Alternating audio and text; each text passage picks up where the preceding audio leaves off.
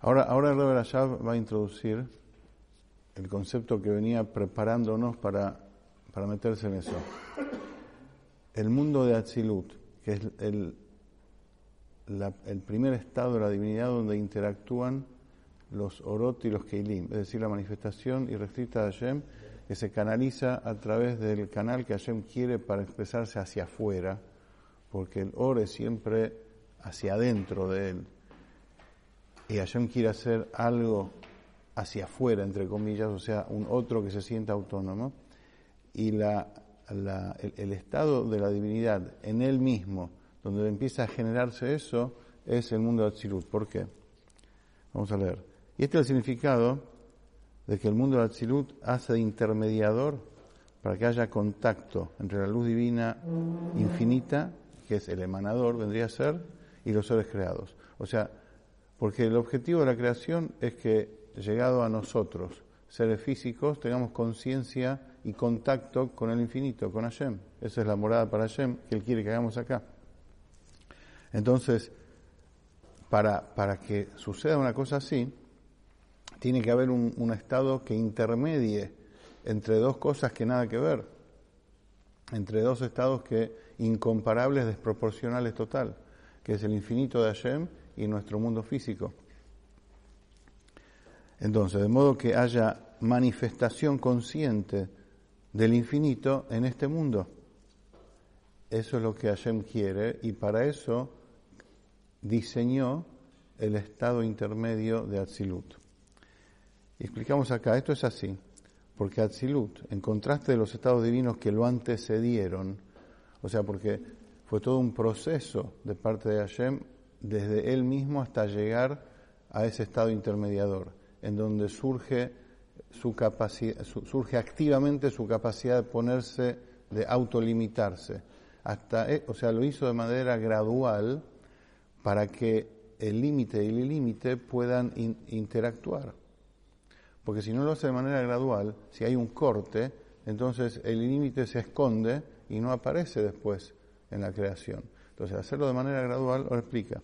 El mundo de Tou, por ejemplo, que es el mundo anterior a Atzilut, en el que el carácter de los Keilim no era apropiado para revelar luz, como es sabido que eran pocos Keilim y mucha luz, poco vehículo para expresar la luz y mucha, potencia de luz. Entonces, la luz se fue hacia su fuente.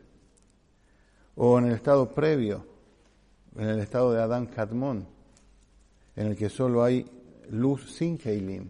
Es decir, ahí, inmediatamente después de la ocultación del aspecto más profundo, infinito de la luz, que ese es el primer Tzimtzum, que surge el mundo de Adán Kadmon, donde está todo absolutamente concentrado en un punto, el tiempo y el espacio que va a venir en un punto. Pero ahí brilla con toda la fuerza la luz del infinito en su estado anterior, o sea, el Kav, la línea, por así decirlo, que Hashem manda, la línea del infinito, es todavía infinita en relación a lo que va a venir. No hay Keilim ahí, no hay modo de agarrarla, no hay modo de contenerla, de vehiculizarla. En cambio, Atzilut es el primer espacio del desarrollo de la luz divina luego del Tzimtzum, en el que se activa la modalidad de interacción entre luz y Kli, a modo de unión y ensamble perfecto, al igual que el alma se inviste en el cuerpo. Por eso, en el primer Maamar, el ejemplo del alma y el cuerpo, para entender bien qué sucede en el mundo de Atzilut, que es lo profundo de nuestras almas, la raíz. Y ello se debe a que en esa instancia se hace notoria la divina habilidad de poner límites, con la aparición de los Keilim, la aparición de estos vehículos que, como dijimos, contienen la luz y a su vez la expresan, ocultan la faceta infinita, donde está todo mezclado, todo nulificado, todo unido al infinito, y expresan esos 10 matices latentes que hay ahí. Es decir, con la aparición de los Keilim, ¿y qué hace? Le pone límite a lo irrestricto de su manifestación mediante la luz. Ese es el primer estado de la divinidad donde se activa ese poder divino. De lo antedicho, se entiende, porque en lo que respecta a Atzilut, se habla en términos de Adama Elión. hablamos de Adam Kadmon, hombre primigenio, donde todo está resumido en un punto y no hay Keilim, no hay vehiculización de la luz. Acá se habla de Adam Elión, hombre supremo, dado que sus 10 sefirot, con la perfecta interacción de los dos componentes de cada una, la luz que es el alma y el Kli que es el cuerpo, forman por primera vez en el desarrollo del plan, del mapa de la creación, por primera vez se forma una estructura que, al igual que el alma humana manifiesta sus fuerzas a través de los órganos del cuerpo, esa estructura es capaz de revelar lo divino de la luz en los seres creados de los mundos inferiores, en los que la divinidad no es obvia.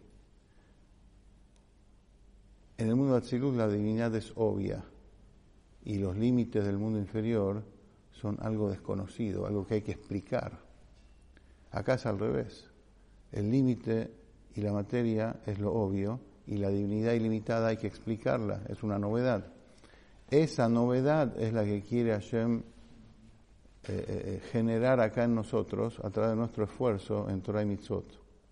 Y para eso diseñó el mundo de Atzilut, para que pueda ser factible realizarla por nosotros, porque ella lo hizo. En lo profundo de la creación, eso ya está hecho.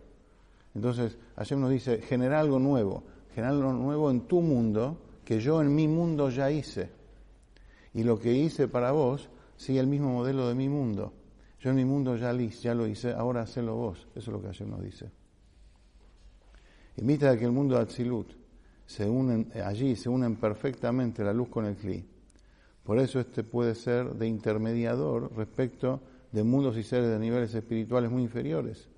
Y no solo en cuanto al llamado a ser propiamente dicho, no solo que Hashem a través de los Keilim oculta su luz y hace que existan cosas separadas, entre comillas, de él, tanto espirituales como físicas, sino incluso con respecto a la modalidad de la creación.